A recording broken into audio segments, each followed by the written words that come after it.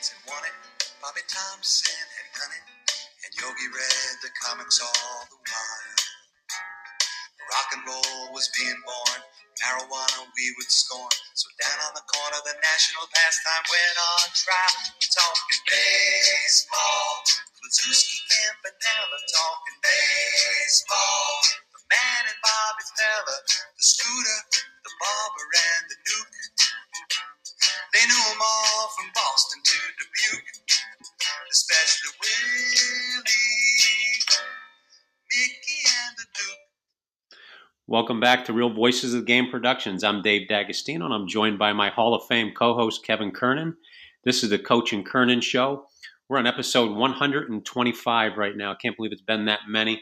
And before we introduce our guest, always like to let Kevin share about his stories, but want to give a reminder to our audience. We're up to 12,300 subscribers right now. We're very appreciative of the support we're getting.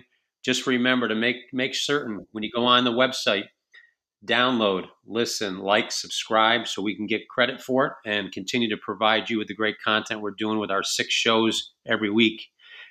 Also, you can follow us on Facebook, Instagram, or Twitter.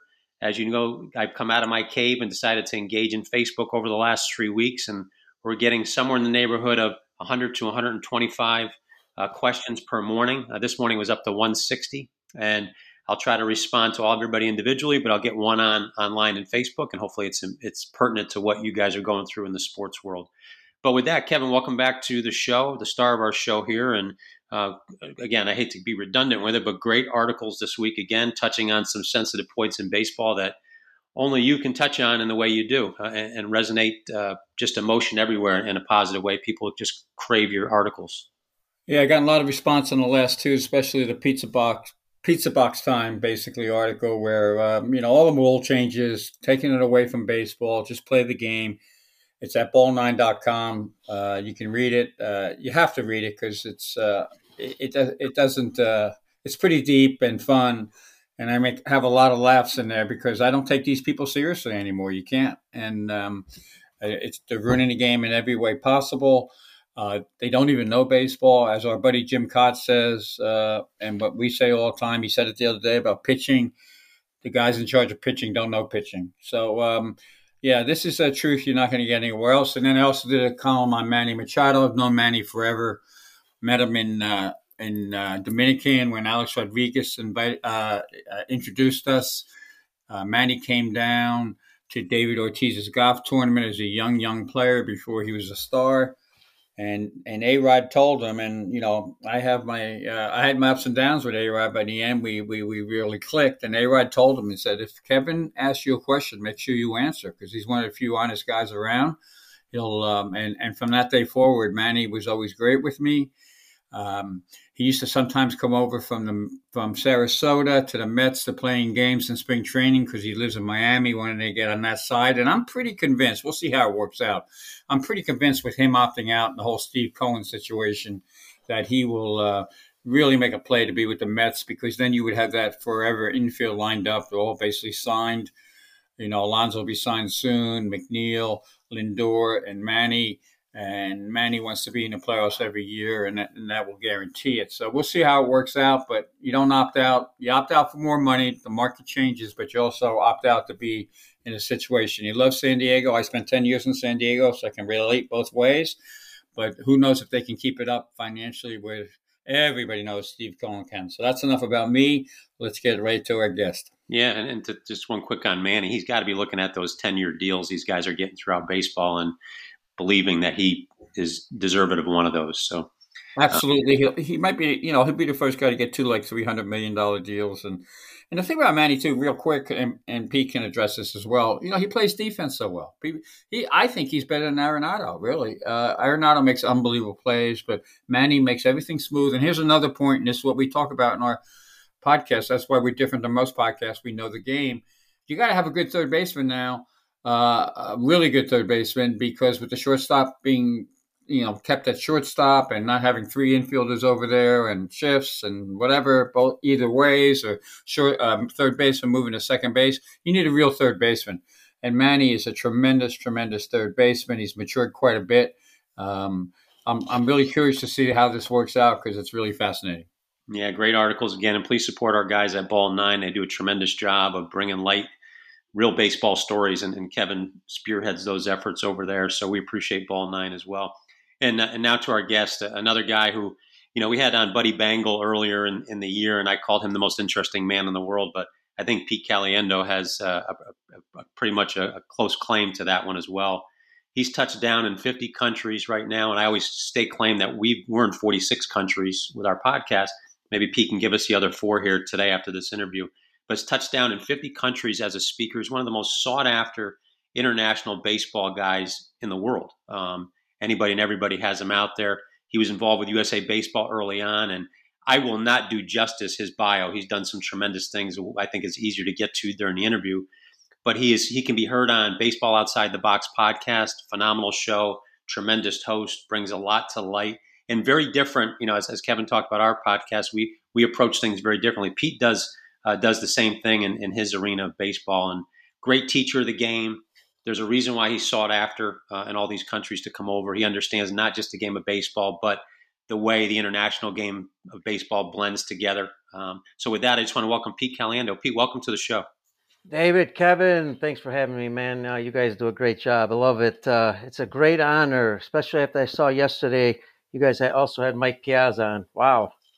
Yeah, we were fortunate to have. We've had some great hosts here.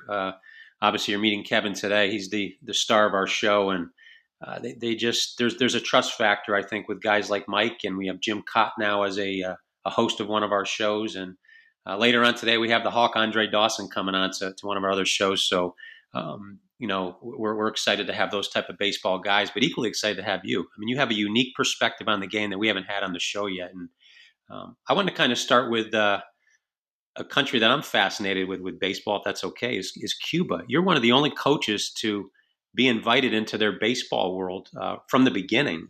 How does that happen? And, what kind of things are you doing over there in Cuba? And how have you maintained that relationship in line with what goes on in our world today?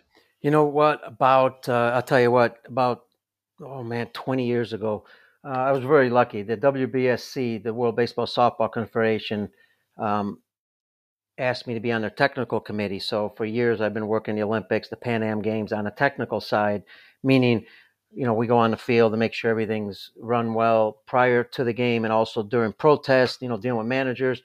Well, during this time period and also prior to that, I've been dealing with a lot of Cuban, executives, players, coaches, and all that. And, over the years, you make friends and, you get along, you talk about certain things, and all of a sudden, come Beijing Olympics, the president of the Cuban Baseball Federation at the time, also the national team manager for the Cuban World Baseball Classic, he gives me a baseball bat signed by the team. I didn't ask for it. And, and I've known him. And over the years, we just talk. And I thought I'd gained this trust. It takes time, to gain the Cubans' trust because they don't really trust a lot of people. And I understand why. They're trying to get people are always trying to get their players. And make a long story short, next thing you know, they invite me out to do some clinics. I go out and do that. And, I've been there 9 times. And at the same time, the last year I was there, they allowed me to travel Cuba, with their staff. And we were working with all the different coaches. And, it was a great honor because for an American to be there and be asked to do that. And there's a lot of guys better than me that can obviously go and train coaches around, in Cuba. But I just happened to be right time, right place, great situation. Became the only American prior to the revolution or after the revolution to have that honor. But here's the interesting story. 10 years later is when I find out that president of the federation spoke Italian. Now, my first language is Italian.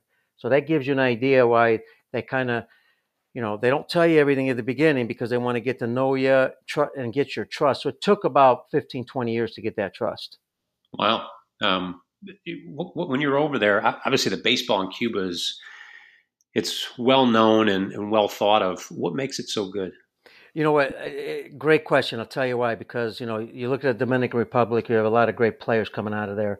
And there's a lot of players. Interesting enough, because you can't get into Cuba, I asked this question to the Federation when I was with them several times. How many players you got in your country? We know they got 11 million people living there, just like the Dominican roughly. And I was shocked by the response. The response was about 60,000 registered players. Think about that. Put that in perspective and what they've done with major league players that have played in the big leagues or anywhere else in the U.S.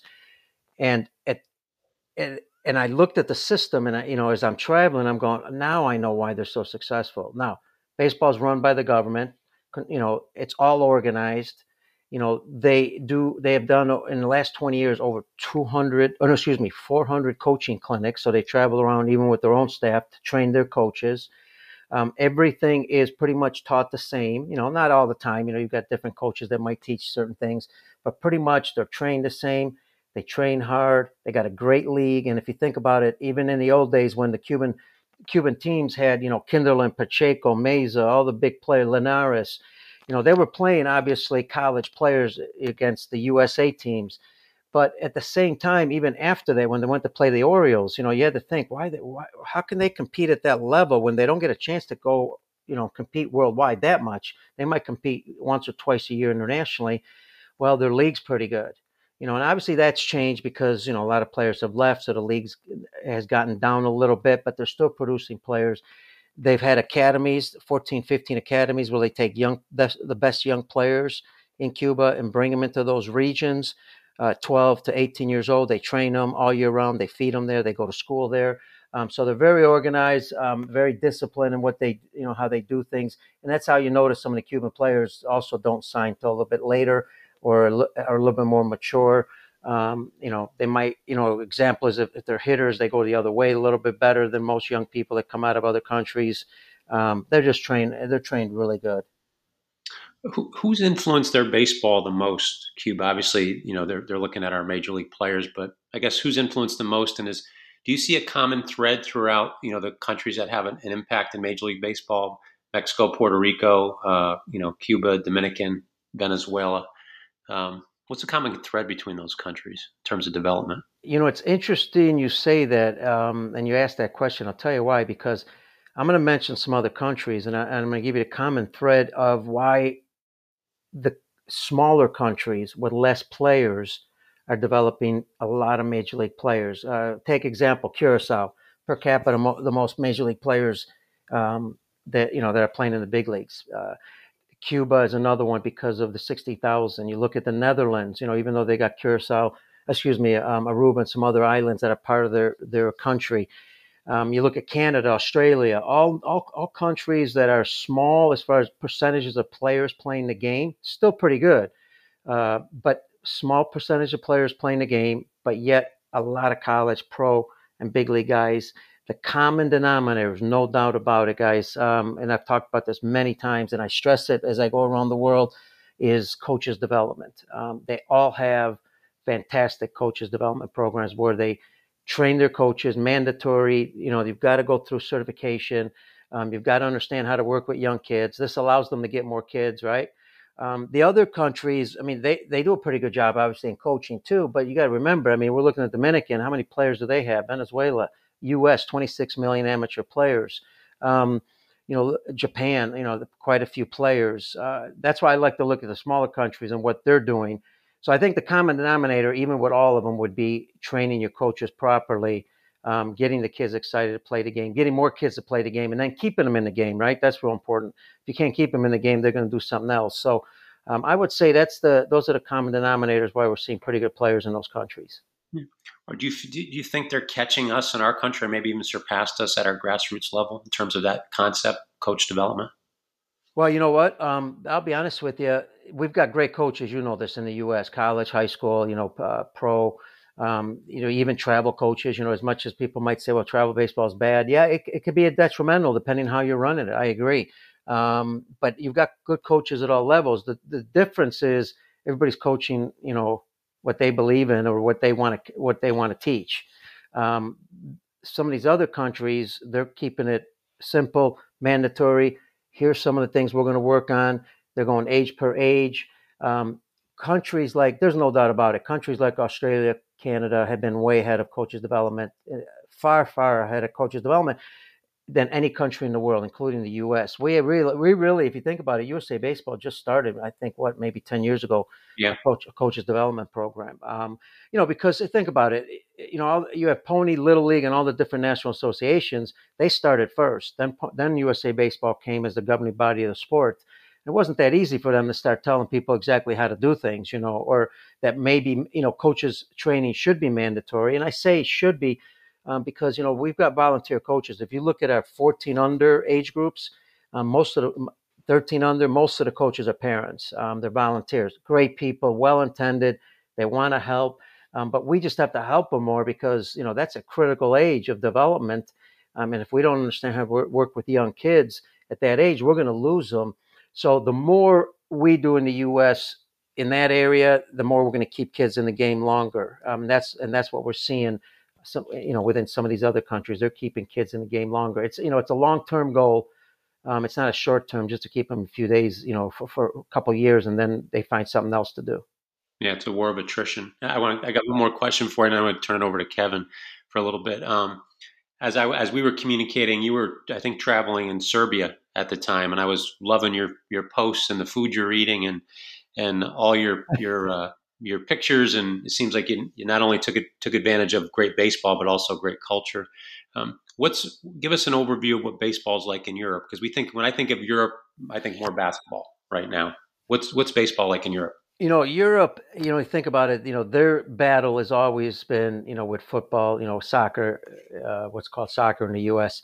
The majority of players are playing football because, that's the national sport. That's a sport where, and I don't want to offend anybody, it's easier from the standpoint because young kids love it because they can run around, and kick the soccer ball. And then you have to learn the rules and then you get into the training part and all that. But baseball is a lot more difficult when it comes to failure, and because they're going to fail a little bit more. So in Europe, they battle that. But boy, there's some countries doing some great job, developing players. You take a look right now at the Czech Republic. They just made it to the World Baseball Classic qualifier, and they've been, they're not a very big country as far as number of participants in their country that are playing the game.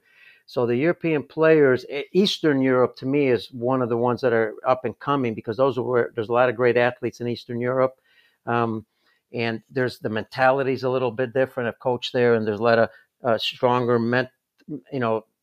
physically and also mentally because of what they've been through in a lot of the different wars there. They're pretty tough. So dealing with failure is a little easier for them in the game. You got countries like Germany, obviously the Netherlands and France. They've developed some pretty good players. Netherlands because of their coaching development for sure. The Italians have a coaching development program, but they've been playing the game 100 years. So they've been playing the game a long time. So I would say that it grows little by little, and depending on the country and how they, what plan they have with their coaches development, grassroots level, it'll grow more. But if they forget that part because they're focusing on the national team program only, because a lot of countries tend to do that because that's where the funding comes from. If they win at a national level, then, if they forget the grassroots, they're going to lose out. So that you kind of see them go up and down at times depending on the country. 10 years from now, who are we going to be talking about that nobody's aware of in international baseball as far as country? In Europe or all over the world? Anywhere. Yeah, anywhere. You know what? Boy, that's a good question. Who are we going to be thinking about? Well, yeah, I mentioned Czech Republic because you're already seeing a bunch of guys signing in pro ball. Who would have been the Soviet Union. And no doubt about it. The Soviet Union, in 15 years when I played against them in the 90s before, the breakup, was the fastest developing baseball country in Europe. No doubt about it, in my opinion, because of the way they train, the systems they use with their athletes. I know that, they've been caught with steroids. That's not a good thing. But at the same time, they've developed some pretty good players. They had 3 players signed in 15 years when I played against them with the Twins. And so I would say an Eastern Bloc country. Lithuania has the first big leaguer. Bulgaria just got, a player signed from the Cubs. I'm going to say an Eastern Bloc country because of, they're just starting to pick up steam. I like that. Kevin, go ahead. Yeah, great stuff. I've been in Curacao. I went there with Didi DeGregorius when he came with the Yankees, and I found him, tracked him down, and had to use local scouts to find him, and spent like 3 days with him. It was a great time, and the kids there, and you know, that country. I was so impressed because I'm a guy who could just speak English, a little bit of Spanish, not much, and they speak like three languages there. So traveling the world for baseball is a great experience. And one of the things I wanted to point out to have you point out and explain to us, you talk about humor being important and how you coach too. Just give us some examples of humor with kids, how you kind of break the ice, or where it's good, and where it works. Absolutely. I really believe, and I'll give you an example. I know every country has a way of doing their own thing.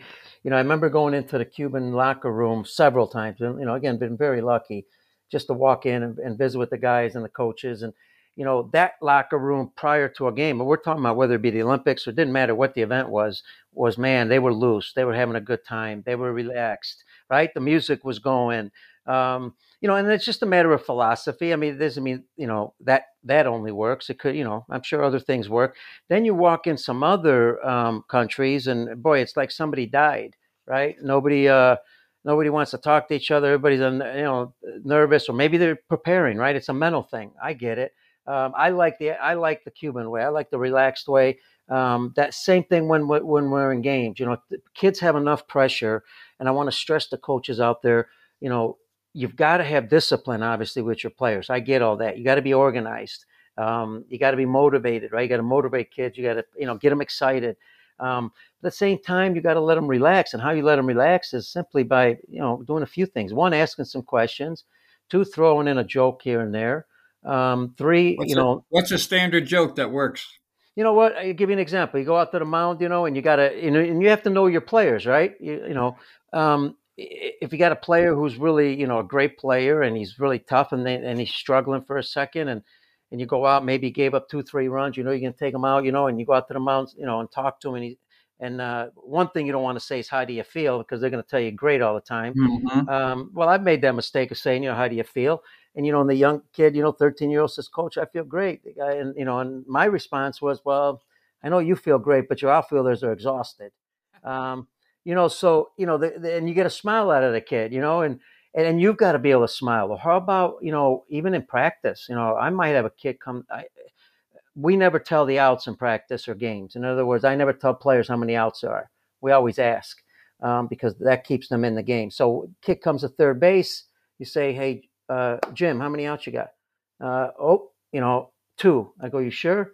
And they're kind of hesitant, right? Right. So I'll go, okay, good luck. And I walk away. And I smile doing it, right? Because I want to get a laugh out of him a little bit, because now he's wondering, well, maybe I'm wrong, Coach. What are the outs? So that kind of interaction, not taking everything so serious all the time, I think is good for the game, for the coaches, and for the kids. Well, and you also get your message across, like pay attention, but in Absolutely. a nice way, and that's what you're searching for. I sense a little bit of a Chicago accent here, and it just so happened I was speaking earlier today with Billy Milos, longtime scout with the Twins, and I think you know Billy well, right? Yes, great guy. Known him a long time with the Pitch and Hit Club, and living in Chicago all my life. Absolutely. And Billy's kind of made a, he's got a reputation for finding guys in independent leagues. Let everybody know a little bit about your independent league background as well, because that's grassroots in a different way. Yeah, in 98, I started with the 98, 99. I lose track because of age, but Me too. Right. I mean, it's like, what year was that? So, you don't want people to check you on all that stuff, but it was 98, 99. And Jay Ward, former Major League player who was a coach friend of mine, was with Thunder Bay Whiskey Jacks in the Northern League, the very first league. Best at one time, the best independent league in the country. It started by Miles Wolf, Baseball America owner and all that. And so I went there. I never, I think it was 38. I was with Team USA prior to that. I've never been in pro ball. Jay gave me a chance, and all of a sudden I'm coaching, AAA guys, AA guys, some big league guys. And then from there went on to Schaumburg, Illinois, which that French, because Thunder Bay was bought out, and I lived 10 minutes from Schaumburg. So it was a perfect fit. And I became the director of baseball operations, never knowing really what to do. What that meant was you're going to put the teams together for Schaumburg, which was a thrill because that's kind of like being a general manager on a smaller scale. So now you're dealing with contracts, you're dealing with understanding, it's not rotisserie baseball, like some guys think, but, it's serious in some ways because you got to win. And the ability to put a team together, not just the best players, but also with restrictions, because the restrictions on number of veterans you can have and number of rookies and so forth. There was a whole dynamic there. That was a lot of fun. So coaching Schaumburg and also putting the team together it was a great time. After that, I was fortunate enough also to be hired. I went on my own. And I was hired by different teams, independent teams, to put their clubs together. So that was exciting. So I spent about 10 years doing that. And again, very lucky to be able to, not even knowing what I was doing, just kind of falling right into it. And a guy by the name of John Dietrich, who's been in the game a long time independently, was the guy that gave me that chance, took a chance on me. And we did pretty good. We went to the playoffs, a World Series also. So that was a lot of fun. And the other thing that I find really interesting is, and you mentioned, a good friend of the show, and I've known him forever in the family, Mike Piazza, and Mike living in Italy and everything. And, he'll sometimes call me and tell me about the different churches he visits out there and things like that. There's another side to Mike that, away from the baseball side, that's really deeply religious and everything. But you've been to the Vatican as well. So how does baseball get you to the Vatican? Yeah, absolutely. And the other thing I want to mention too is Mike Piazza. I've met him like 3-4 times. He's really nice. He remembers you. I met him with the national team a few times, and the Vatican itself. This is a tie to Cuba because we went to Cuba with a father from the New York area, the archdiocese there, and the idea was to just with the church, to promote the game, but also to help young kids in the church. So we were going to play, and instruct kids in some of the Cuban churches, which is not easy because of the Cuban government, being very careful. So we went there. We traveled a little bit in Cuba. Went to the different churches. Sometimes we were shut out, told we were, we could use this facility. Then got there and said we can't use it. We had to go somewhere else. Well, within that realm of, with the contact with the father. Later on, I'm heading to the Vatican. I find out that the father's working for the Pope in a special abuse area of children at the Vatican. So, obviously, I texted him and got a chance to go see him, and he lived in the same building where the Pope's at. Almost got a chance to see the Pope, not quite. He was going to take me up to see him, but he wasn't there, and just timing, right? But I got a chance to go, walk around the Vatican and see the Vatican from the inside, and that was fascinating. And by the way, first language Italian, raised in Italy from 3 to 6. My parents sent me to Rome to live with my grandparents at 3 years old. And I did my first communion at the Vatican also. So there's a lot of ties there. That's you must have made a lot of people in your family proud. You know what? My parents were proud of us, both my brother and I, but really give the credit right to my parents. They had an idea. They sent me there to live with my grandparents so I could learn the language. That helped me with Spanish. Talk about, traveling on your own with a flight attendant at 3 years old, being away from your mom, and all of a sudden landing in Rome and your grandparents are there. So that life experience was something that, I think my parents understood. And if it wasn't for them, again, wouldn't have done any of that. Well, you almost were destined to travel the world in baseball with that kind of background. And one other one quick before Dave, I throw it back to Dave, but Dick Birmingham, he was a influence in your life, correct? Yeah, I'll tell you what, 15 years old, what did I do? I wanted to go to a baseball school, Kevin, to learn, to get better, right? I was just an average player, nothing special. Everybody goes to a baseball school. I go to Mickey Owen Baseball School, right? 50 states they come from all over the world.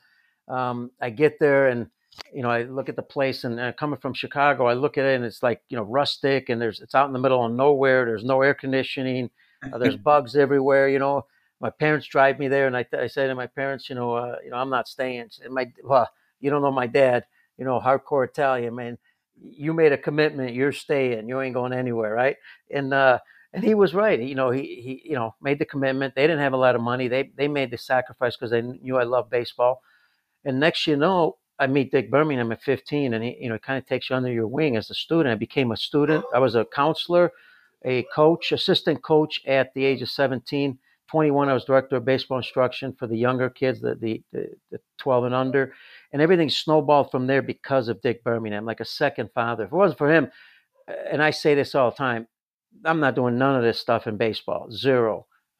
He's the one that took me to the ABCA, the largest baseball convention in the world for coaches, introduced me to everybody. I mean, this just a special person, right? I mean, because what's the benefit, right? He's just trying to help a young kid, and we were friends for a lifetime. Well, it's so important to have mentors in life, and obviously Dick became that for you. And I'll get back to you with a special question we always ask our guests at the end, but I'm going to throw it back to Dave right now. Yeah, we don't want to forget that one. This could be a unique answer to that. With that particular school, Pete, the Mickey Owen Baseball School, what are some? I'm sure you have a lot of your roots in what you learned there as both a student and teacher. What are some of those things that you impress upon kids today? The most important thing, and something that I did not have at all, I think I stressed this more than anything, learn right away to deal with failure. I was terrible at it, guys. I was terrible in baseball. I was terrible in racquetball, which was my best sport. I played it at a really high level. I mean, I broke rackets, yelled at umpires, referees. I didn't yell as much at umpires in the game of baseball, but I think understanding how to deal with failure, and I really stressed that to the coaches and getting them to teaching their kids really at a young age, and parents, right? I know it's hard, because you don't want to see your kids fail. They're going to fail, but you know what? The sooner they start failing a little bit and understanding how to deal with that failure, the better they're going to be on later on. Because even the best players, sometimes they're doing so well, and all of a sudden, at 15 they start to fail. They don't know how to deal with it, and that's when they're head cases. So I like, it's kind of like, when we have practice games and games for real young kids, I want them to make decisions. So I encourage players to make their own decisions, even at 10 years old. The ball's in front of you. Make that decision if you're going to third or not. We don't need a coach to do that. The kid needs to do that, because that's how they're going to learn, right? They're going to make that mistake. You're going to talk about it and ask them, how did you make that decision? And then you can, give them some information to help them in the future. And that's how they get better. Michael Jordan said that. He said the reason he was so successful because he failed so many times when he was younger. So I think dealing with failure, getting kids, I love to tell kids, hey, make a decision. Don't worry about it. If you want to pick a guy off at first base, turn and throw the ball to first. You throw it over the first baseman's head, hey, we just need to practice a little bit more. That's all. And then you know what you need to work on. So I think those are the things that I got at Mickey Owen Baseball School. I didn't use them as best as I could, later on. But that's what I stress more now with coaches and kids. Yeah. And today's kid is different than when we grew up. We talk often on the show about how we learned the game, and a lot of it was with our friends and or by ourselves. There weren't coaches around us to teach us how to throw, hit for the most part. You mentioned, you kind of alluded to, there's an ecosystem around these kids. It's coaches, it's parents. When you're out speaking, whether it's in the U.S. or abroad, how do you address the parents that surround the kids at games and at practices? Do you have any messages to them? Absolutely. It's the message would be to the coaches. Don't be afraid to get the parents included in certain things. And what do I mean by that? If you're confident in your ability as a coach, the ability to communicate, to make decisions and why you do certain things, don't keep the parents. See, in the old days, we used to keep the parents away all the time. And the more you keep, no matter what, they're going to be part of their son or daughter's life and in training.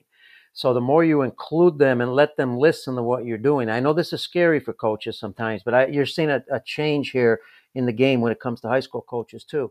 I'm not saying that they're going to make decisions, but include them in player meetings. I include parents in player meetings all the time. Why? Because I'm sending a message to the parents also. I want them to know what we're doing every day. Now, when it comes to drawing a line, obviously, you're going to draw a line playing time. Let the player come to you if they have an issue with playing time. Have that open door. But there's no parents that are, that line's got to be drawn where the parents aren't included in that discussion. But with everything else, I have teams that travel around the world, right? And we'll have a team meeting in the morning. Parents are included. We're on the bus talking. Parents are included. After a ball game, parents are included when we talk to the players. Why? Because certain things happen in games that parents wonder why you did something. Well, you don't want the player to translate that for you when they go home. You want that to be translated right away. I'll give you a quick example if you got time. Yeah. I had a team. We went to play Dominican Republic in a tournament, and parents are tough, and we got the game going on, and runner missed second base, and now he's standing on third base. This is something a lot of people really don't know, and I knew at a young age. Well, most people would appeal to second base. We don't appeal to second. We appeal to third, tag the runner until the umpire missed second, because we don't want that runner to score. Because if the runner scores and they call the guy, the runner safe, with the appeal, then you just lost a run. So that's exactly what we did. But my players didn't know, so I told my pitcher, I just yelled it out: step off, throw the ball to third, tag the runner, and tell him that he missed second base. Now they've never done it before, but I figured he could at least throw the ball to third. Well, he did, he stepped up, threw to third, but he threw it over the third baseman's head, and the guy scored. And, so you could wonder what the parents are thinking, right? This coach, we've never met him. What's he doing throwing to third? Because most dads or moms that are coaching, or even high school, even pro guys, because you never see it in the big leagues either, professional ball, would throw to second base. So, in my meeting, of course, I'm addressing that. Because that covers what happened at that particular time. Education is important. So I believe in educating parents, coaches, and players together so we have a better system. Yeah, it's a different world nowadays, and parents can undo a practice on the car ride home if they're not communicated to properly. I like what you're doing. I'll give you one quick one, then I want you to share a little bit about your podcast too, but I don't know if this would translate overseas, but I had to do a talk the other day with parents at a youth league. And I put players out there. They wanted to do a mini practice plan and teach the parents what was going on in practice. So I did a 15-minute plan. Noticed that the parents were trying to coach their kids in it, and the message was one voice. So we reversed it. We put the parents in the practice drill. And the coaches had let me know that parents are screaming during games and, just indiscriminate instructions: run, throw, go, what are you doing? We love the essay question in the middle of a baseball game. But, so we put the parents out there in the same 5-minute drill. They got to watch, and we had them do it, and they were exhausted doing just one simple baseball drill. And then I gave the players index cards with one of those non-discriminate instruction pieces on it, whether it was throw it, and I had them scream at it for 3 minutes at their parents. And the word I got from the parents was, that was unnerving, that wasn't fun, that wasn't a reminder. I said, that's what you're doing to your kids. Awesome. And so the coach actually made up index cards for the parents. I said, these are principles that we're trying to get across. You can echo call it, we called it. So try to use the parents for good, not evil. They are a part of the process, like it or not. But I like the approach to it. You have to let me know if you use that one overseas. I guess use it in a friendly country so they don't get, deport you. I'm going to use it. There's no doubt about it. That's awesome. That's fantastic. That's what's great about the game. You can learn something every day, all the time, man, if you just listen.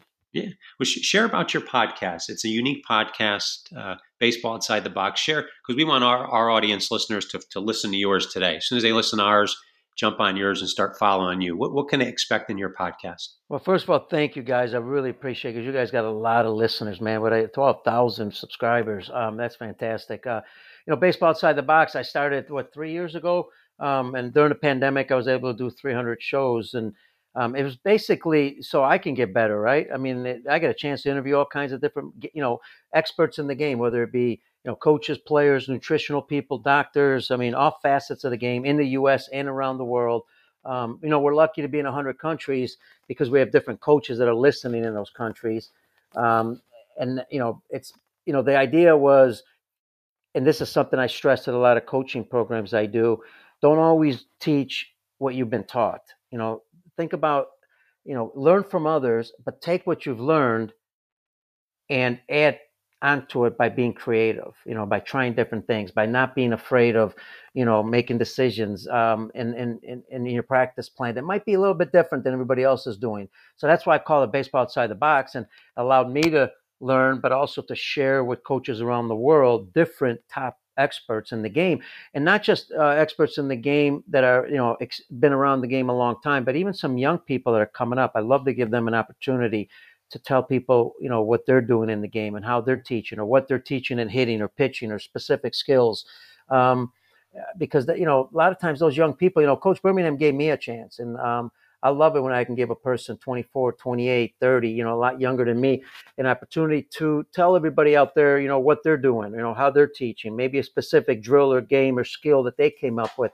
Because I love the coaches that come up with creative skills or drills that translate into a real game situation that nobody ever thought about, that's brand new. Those are the things that I'm trying to really get created in the show. So it's an audio show. It's a video show also. We're on all the social media networks of Baseball Outside the Box, and I really thank you for allowing me to talk about it. Yeah, and that's how the audience can find you. Just search Baseball Outside the Box on Twitter. Yep, it's on Twitter. We're on all the social, Spotify and iTunes and all the networks. Okay, great. And I know it's a part of our homeschool. Actually, we homeschool our 4 kids, so it's part of the curriculum, Baseball Outside the Box. So you made it. You guys are awesome. And then I turn it back over to Kevin. Asks our guests. It's very, I'll let him describe it. Great question. It's going to bring out an awful lot in you. Go ahead, Kevin. Well, Pete, it's been great having you, and obviously you're a baseball treasure, and this is people are going to learn a lot from this, and this is what we try to do. We try to teach a little bit and also learn ourselves. It's a simple question. The answer is not always simple, but answer it any way you want in any situation. But what does it mean to you, Pete Caliendo? What does it mean to you to be a ball player? What does it mean to me, Kevin, to be a ball player?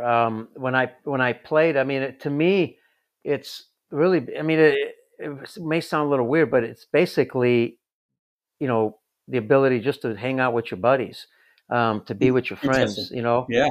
To do something outside of the everyday grind, whether you're a student, or whether you're working, because, a lot of the guys are playing baseball, till they're 60, 70. With the senior league. So, it's a way to get away from everything. And it's the same thing when I travel overseas, right? If I was traveling overseas as a player, it's a way to just get away from all the daily stuff and have some fun and just play the game. And what it's taught me the most is the ability to deal with failure. And I'm still trying to deal with it because I'm not that good at it. But it's really, it's a sport that builds camaraderie and allows you to understand what it means to fail and bounce back up and that you got another chance because you got another at bat, so that's the fun part of the game. I think that's what the game does for me as a player. Great answer. Great show. Thanks, Pete. And I'll let Dave sign off here. Yeah. Thanks, Pete, guys. Thank you again for coming on. And for our audience, remember, make sure that we're supporting Baseball Outside the Box with Pete Cayendo's show. And again, support Kevin over at Ball 9. Tremendous articles every week. You'll get 2 from him. They do a phenomenal job over there. To our faithful audience, 46 countries, grassroots, all the way up to major league front offices now. Let's make sure that we continue to download, listen, like, subscribe. Be active with us on social media. We'll respond back, Facebook, Twitter, Instagram. I do a question of the day every morning. And continue to follow all of our guests that have been on the show and continue to support all of our shows here. But with that, I want to thank Kevin again for you doing what you do for the show. And then Pete, thanks again for sharing with our audience. And you said 100 countries. Boy, I hope we pick up a few more. That'd be awesome if we could do that from having you on. So you got our continued support here. Let us know. We continue to help. But thanks again, Pete. Thank you, David. Thanks, Kevin. God bless y'all, man. And I definitely I'll put the show on my podcast because I want to get it out to everybody I know. So thank you so much. Have a good week. Thank you. Fantastic.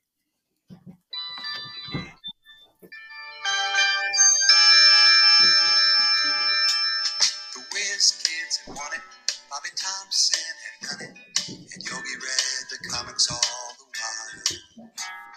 Rock and roll was being born, marijuana we would scorn. So down on the corner, the national pastime went on trial. We're talking